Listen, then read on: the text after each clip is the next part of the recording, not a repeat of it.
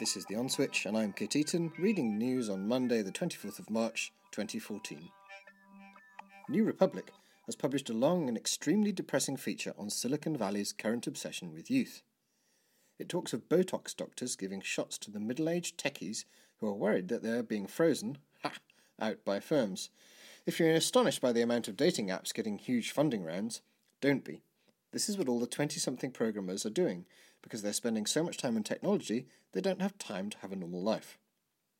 And the venture capital firms shoveling money in youth's direction have a general credo that by the time you hit your 40s, your creativity and ability to come up with new ideas has largely got up and gone. And should you be up for a job, and your interrogator mentions the firm's culture a few times during the interview, what he really means is, dude, you're too old for us.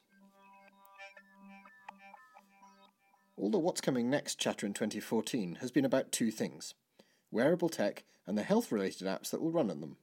Well, here's a new one for our bovine chums who spend most of their days wandering around a field, eating the grass and farting great clouds of methane into the environment. The Silent Herdsman is a collar that you can stick on your cow and it'll tell you when it's about to ovulate, meaning dairy farmers can either predict their milk production or, if it's breeding season, get the bull in from the field and stand well back. The big news in the US this morning is that Apple is said to be seeking a deal with Comcast, which will see Apple TV users getting a streaming service which will give them faster downloads via Comcast's cable system. The idea would give viewers the chance of viewing live-streamed events and on-demand programs using Comcast's pipes, meaning users could bypass the cables used to bring the internet right up to people's houses. That's the bit that usually slows down the connection due to all the users, and use made-for-TV pipes instead.